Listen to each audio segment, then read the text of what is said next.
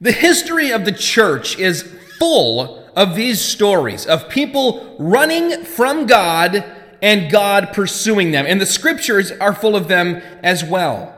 We think of the Lord Jesus teaching that he would leave the 99 when one would wander away, and he would go and get that one and bring it back rejoicing. And that sounds like such a sweet, wonderful thing, and it is a sweet, gracious truth that the Lord Jesus will come and pursue us, even when we turn our backs on him. But when you learn a little more about the Bedouin shepherding tactics in the ancient Near East, it gets a little less sweet. As I understand it, if there was a lamb who would wander away again and again, in order to keep that animal from being picked off by a predator, the shepherd would go to some great lengths. He would leave the rest in the fold. He would go and find that sheep, pick it up, put it over his shoulders, and then he would break the legs of the lamb.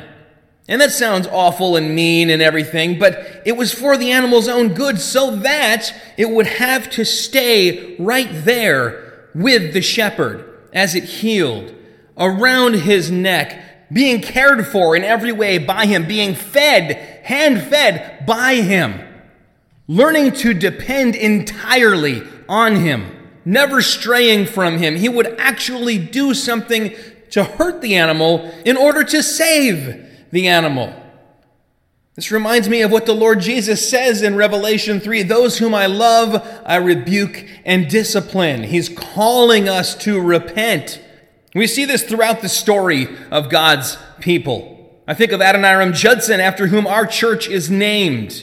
How he, at a young age, felt a call to be a minister, and he was being encouraged in that direction. But then he and a friend, a guy named Harry Eames, they decided that they maybe didn't so much believe in God, or at least weren't going to serve him with their lives, and became something of an agnostic.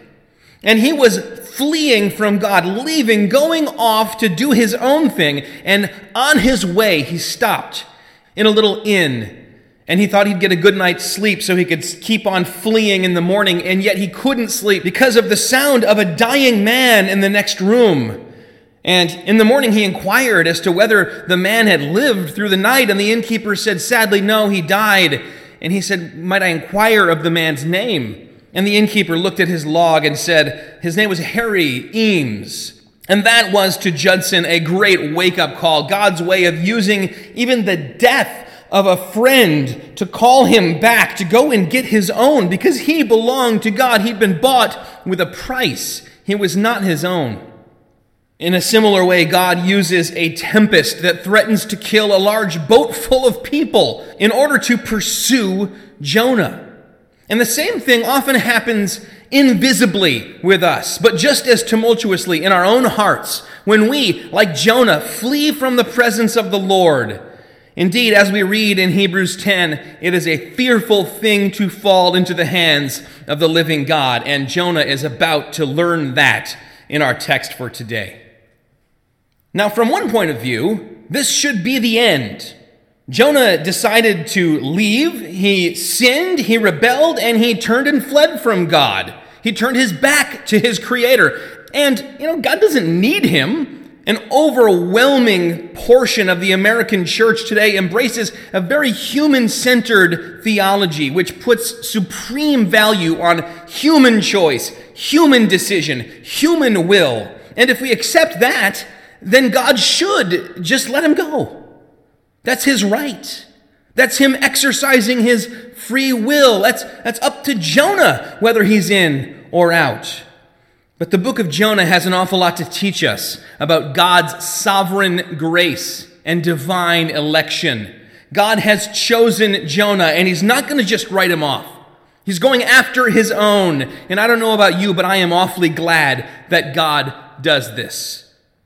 This is why we can sing, as we have this morning, "Your love never fails. It never gives up. It never walks out on me. Even when I would walk out on him, he will not walk out on me." And this is all very big, like we said last week, but there's an even bigger story reflected here. In verse 3, we see it begins with the words, "But Jonah." And that could, for us, kind of stand in for all of human sin and depravity. The word of the Lord came to him, but Jonah rebelled, but Jonah disobeyed, but Jonah would not listen. There's sin tied up with a bow here for us. This is the human response to God's word. But Jonah. But then in our text for today, verse 4 begins with those beautiful words. Then the Lord. But Jonah fled. Then the Lord hurled a great wind upon the sea. He is going after Jonah. He often lets us turn away, and at first he calls us back with that still small voice, his Holy Spirit within us. And if we respond, we respond. But if we don't, he begins to nudge gently, and eventually, if he must, he gets nasty. Jonah's going to find out just how sovereign this God is. As we read in Psalm 139:3, "You search out my path and my lying down, and are acquainted with all my ways."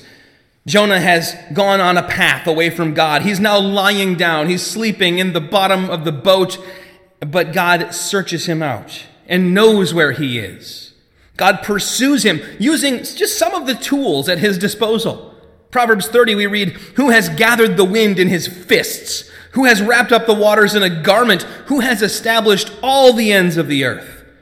In Psalm 135, "He it is who makes the clouds rise at the end of the earth, who makes lightnings for the rain and brings forth the wind from his storehouses." It's as if God just opens up his storehouse and says, what would be the right tool for this? Here's a wind. Here's a good wind. And so he, according to the NIV, he sends it. He sends a great wind. The ESV is better.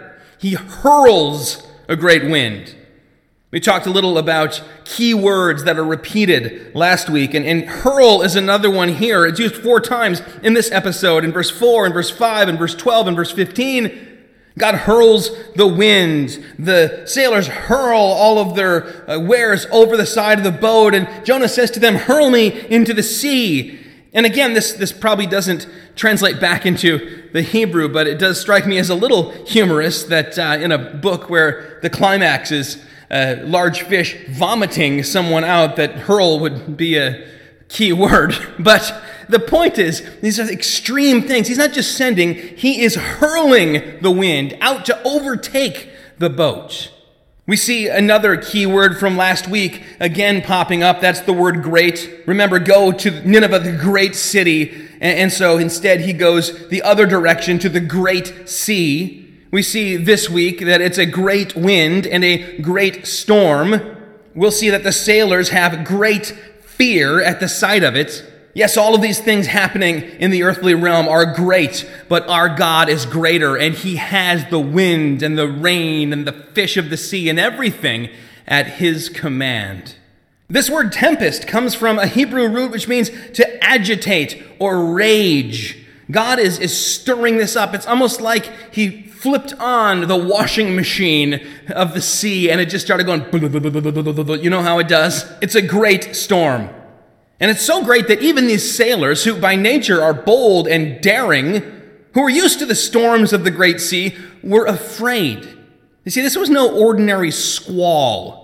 They knew from the get, because in the eastern Mediterranean, storms don't usually come until late autumn. So this caught them off guard that it had come this time of year. But also just the intensity, it's like they'd never seen. That the ship was in danger. That the ESV here says the ship threatened to break apart. Literally, if you wouldn'tly translate this passage about the boat, it says the ship thought it would break apart. The sailors above board know that they're going down. Even the ship seems to know it's going down. Only Jonah is oblivious. Remember, there was that other key word from last week, arise. That was the first word of the command given when the word of the Lord came to Jonah. Arise and go to call against Nineveh, the great city. But Jonah, in response, went down. You remember that? He fled unto Tarshish from the presence of the Lord and went down to Joppa. And he found a ship going to Tarshish, so he paid the fare thereof and went down into it. God's calling, rise up, come up into my presence, and he's going down and down, down, down, away from God. And Jonah has now gone down below deck to the deepest recess of the boat, taking yet another step closer to death, away from the giver of life. He's gone down as far as he can, although now he's in danger of going down much further. And we'll see next week that he does go down, even into the depths of the sea.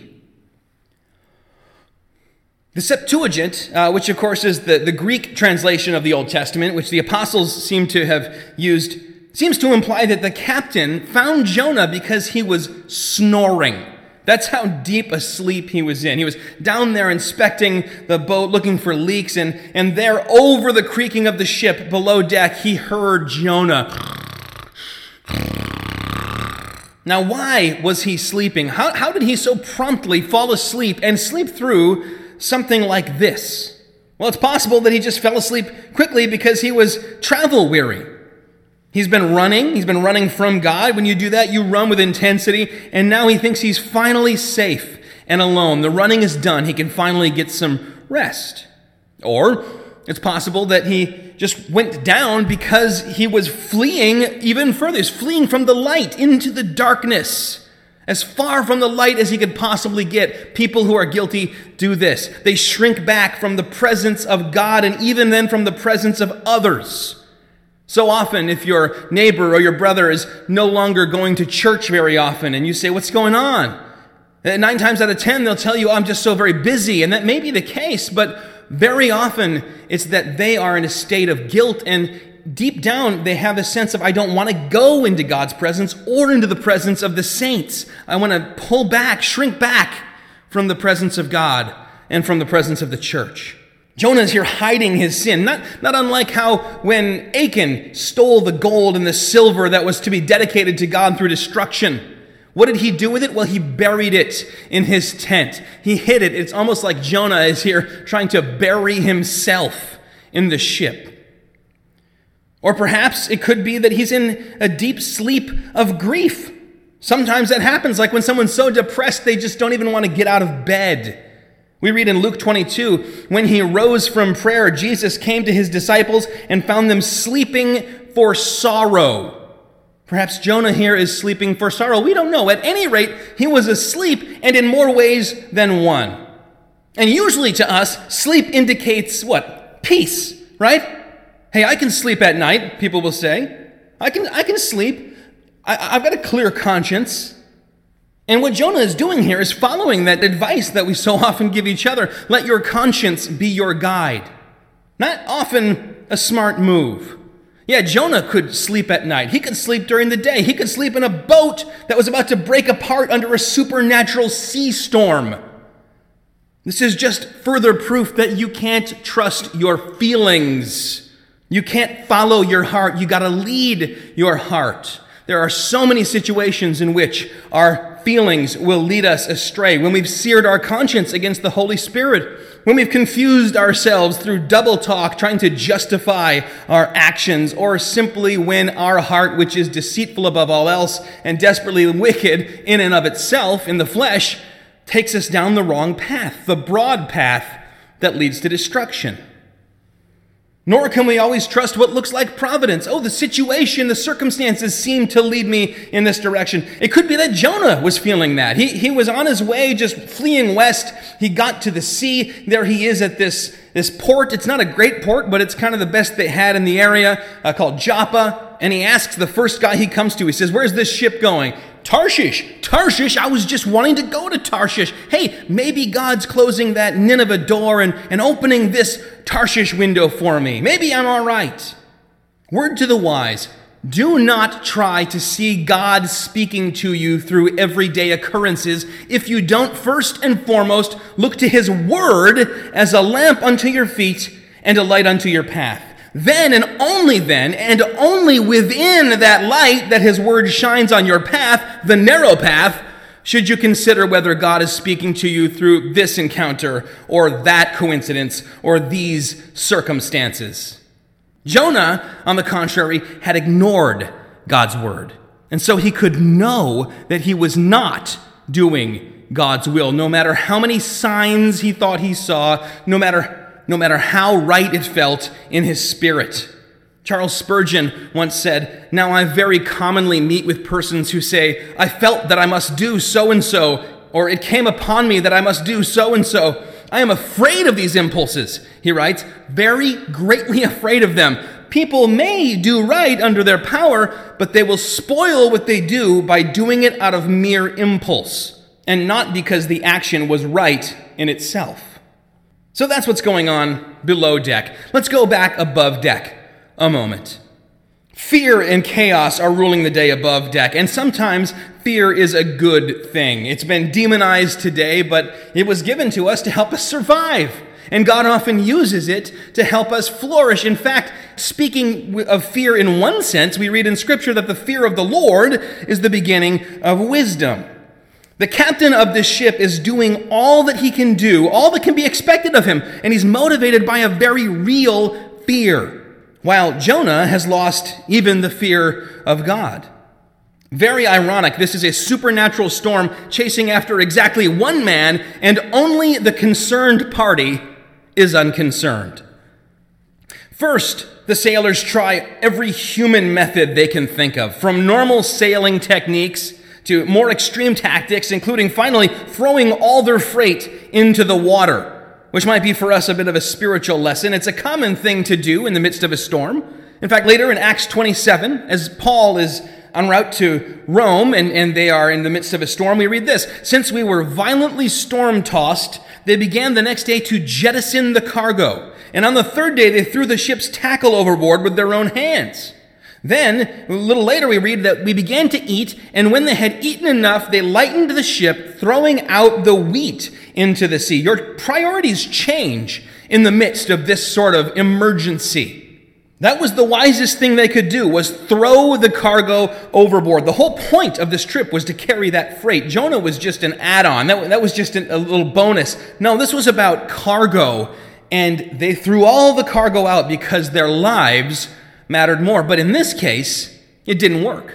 See, they could have thrown everything out, every last crumb of food, every last bit of cargo, but the only weight they need to lose is the rebellious prophet in the belly of the ship. In a sense, he's heavier than everything else combined. In fact, the scriptures sometimes present sin to us metaphorically as being heavy. In Zechariah 5, there's this picture of Israel stuck in a basket, and sin is the heavy lead cover trapping her in.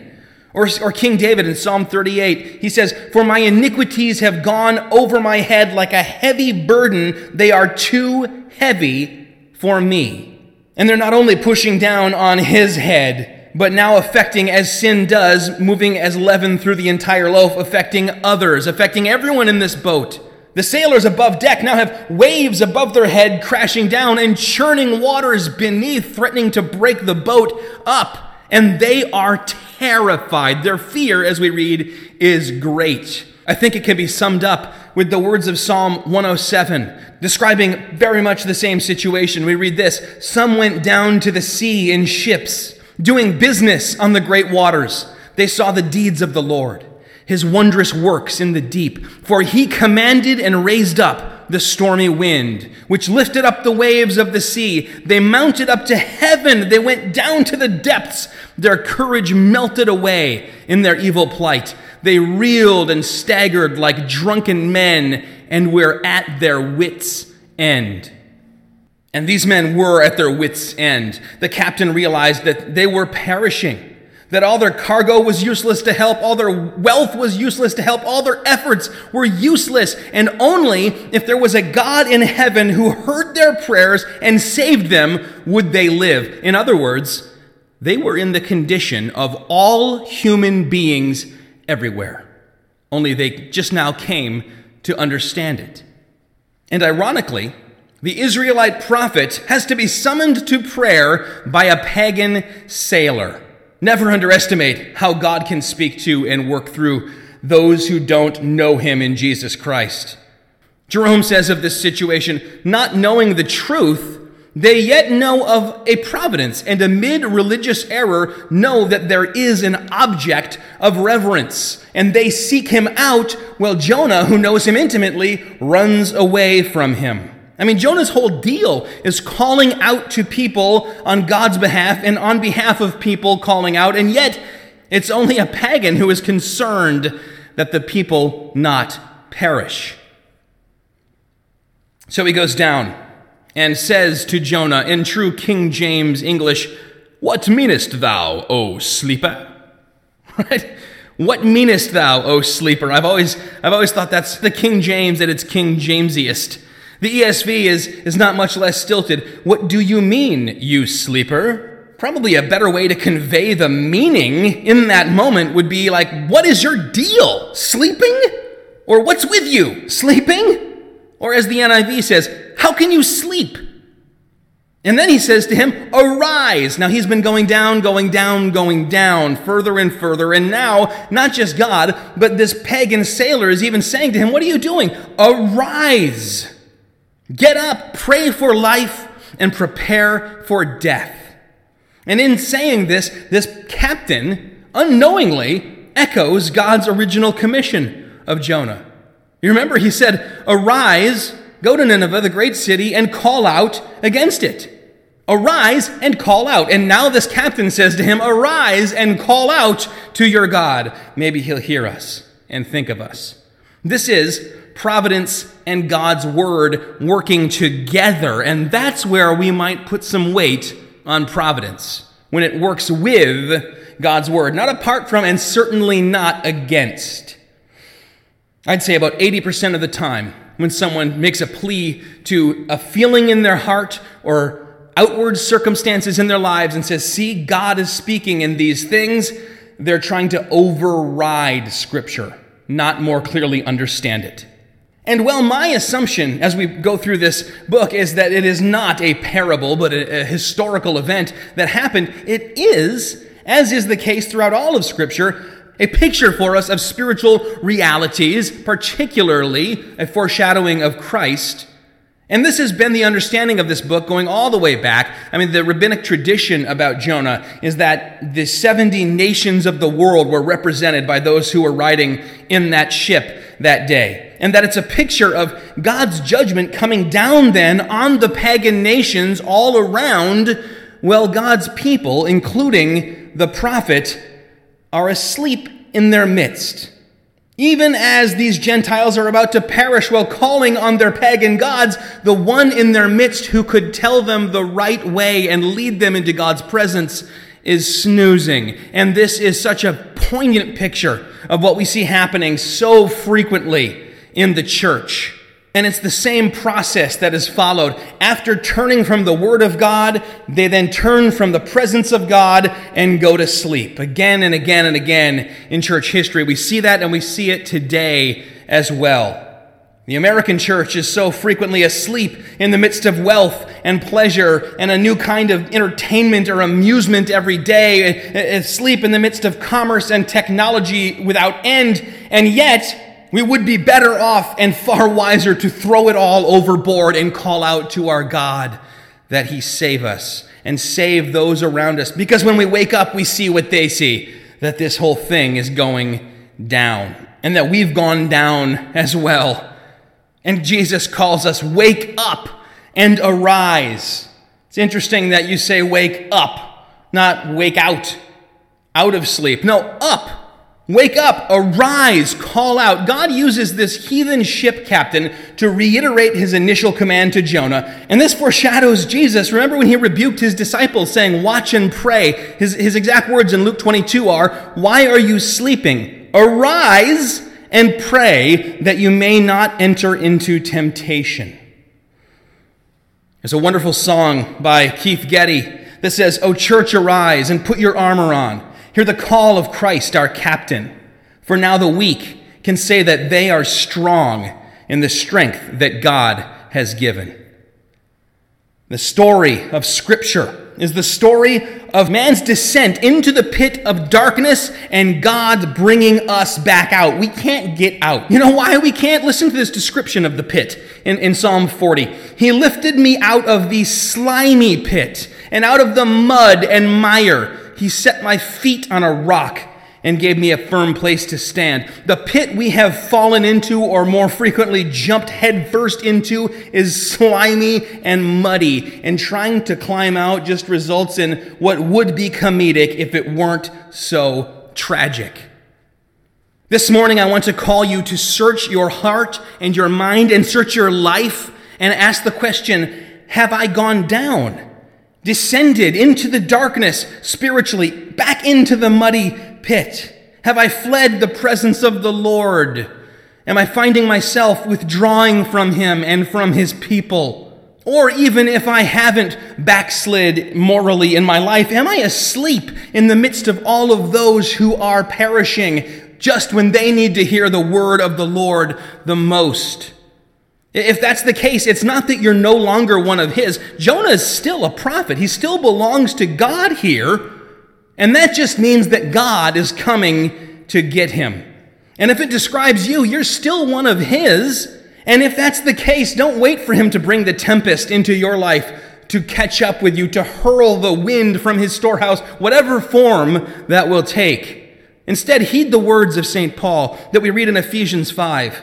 Take no part in the unfruitful works of darkness, but instead expose them. For it is shameful even to speak of the things that they do in secret. But when anything is exposed by the light, it becomes visible. For anything that becomes visible is light. Therefore it says, you ready for this? Awake, O sleeper, and arise from the dead, and Christ will shine on you. This morning, if you're asleep, if you're in the belly of the boat, if you have been, in a sense, fleeing from God, and now you've gone down and down to the point where you've just checked out, awake and arise from the dead, and Christ will shine on you. And this is not something you have to do yourself. We think of the Apostles' Creed, which tells us that he came down from heaven. And he was willing, he was on high, and he came down on our behalf. And then he died on a cross and went down into the grave. And we read that he descended into hell for us so that we would not have to. And then he arose. He came back from the dead. He arose from the grave. And he ascended into heaven. And so through baptism, we too have died with him and rose again with him, as we've seen this morning. He did these things for us. All you need to do is wake up and call out to him, and he will bring you back into the fold, rejoicing.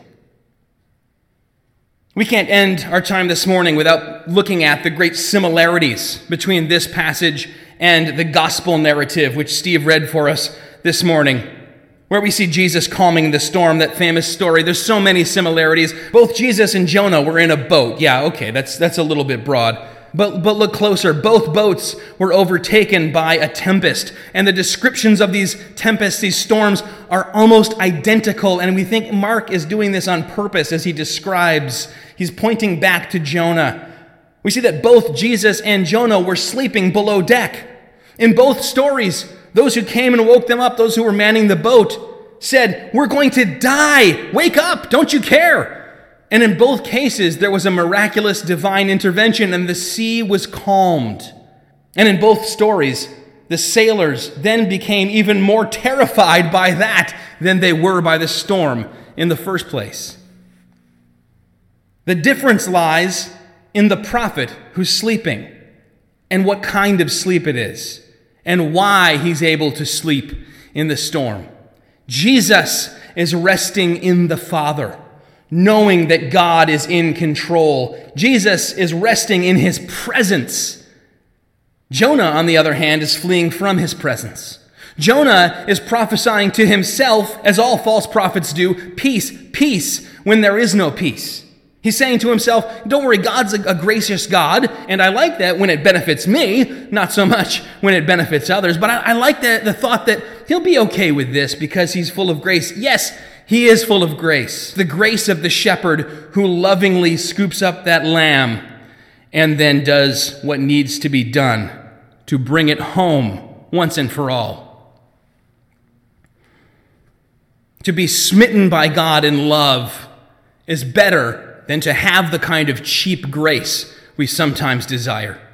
And that's what we start to see when we embrace the good news, the gospel. Yeah, David wrote, "My iniquities have gone over my head like a heavy burden, that they're too heavy for me."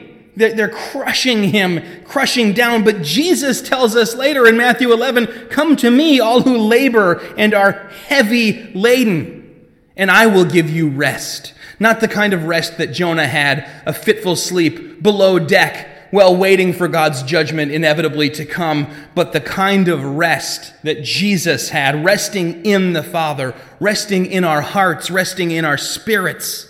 If you've fallen asleep, spiritually arise, awake. Christ will shine on you. Run to the presence of the Lord, not from the presence. Flee to the cross, and you will find rest for your soul, true rest.